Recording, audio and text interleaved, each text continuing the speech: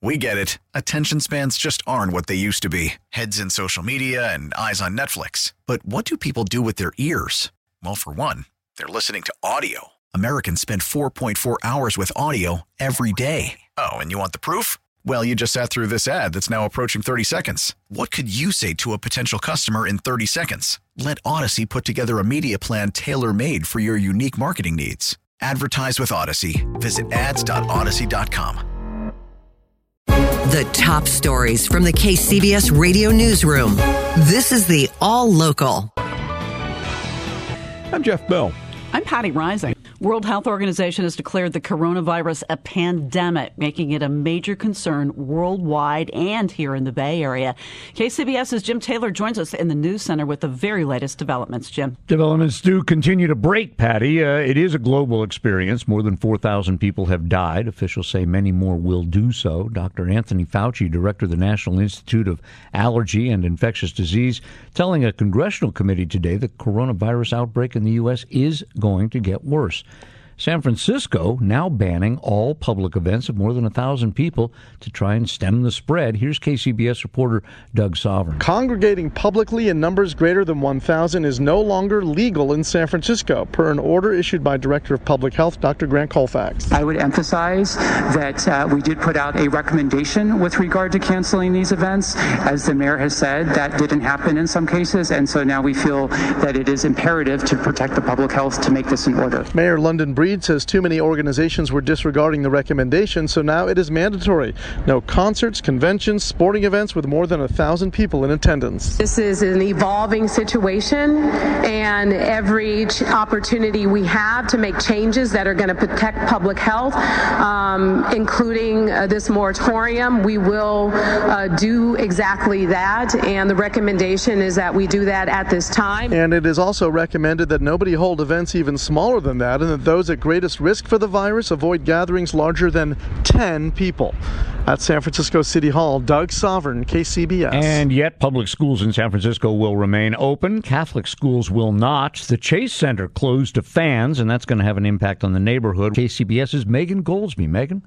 Well, it'll affect businesses, Jim, like the Mission Rock Resort, one of the closest restaurants to the Chase Center. Cole Barrett is the general manager. Obviously, decrease in foot traffic.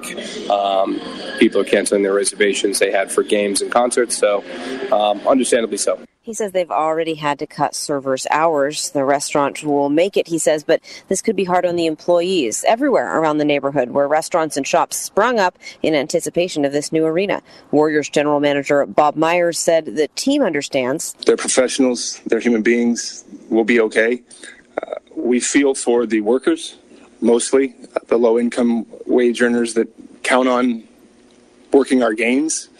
I think if you're going to have empathy, have it for them, not for us. Like the ticket takers, he says, the food vendors, the janitors. The Warriors will play to a quiet arena for their game against the Nets tomorrow, which will be televised, but you can't exactly do that for a concert. So Post Malone, Tame Impala, and Belle Biv DeVoe and friends have been postponed. Of course, more acts and more games could be affected if this 2-week closure is extended. Back to you in the studio, Jim. Thanks, Megan. The San Jose Sharks have a similar game plan. Their next 3 matches will be held as scheduled on the ice in San Jose with no fans in the stands.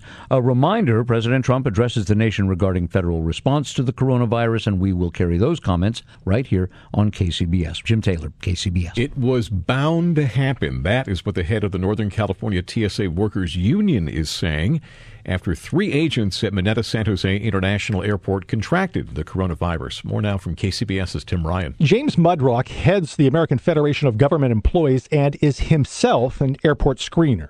We certainly hope the situation doesn't get worse. It's impossible to say what could happen if it does get worse. He says the 3 TSA officers are off work and being treated medically, while 42 other San Jose screeners who were in close proximity with the 3 over the past couple of weeks are confined to home quarantine. Mudrock pleads with the flying public not to fly if they're experiencing flu-like symptoms. Kelsey Bridge, her husband, and 2 toddlers from San Jose were about to pass through security for a flight to Utah. I feel like we do our best to protect ourselves. We have hand sanitizer. We brought disinfectant wipes. Hopefully the kids don't suck on their hands too much. The TSA is using supervisors and overtime to make up for the loss of screeners. Subscribe to the All Local wherever you get your podcasts and stream us on your smart speaker 24/7 by saying, play KCBS Radio.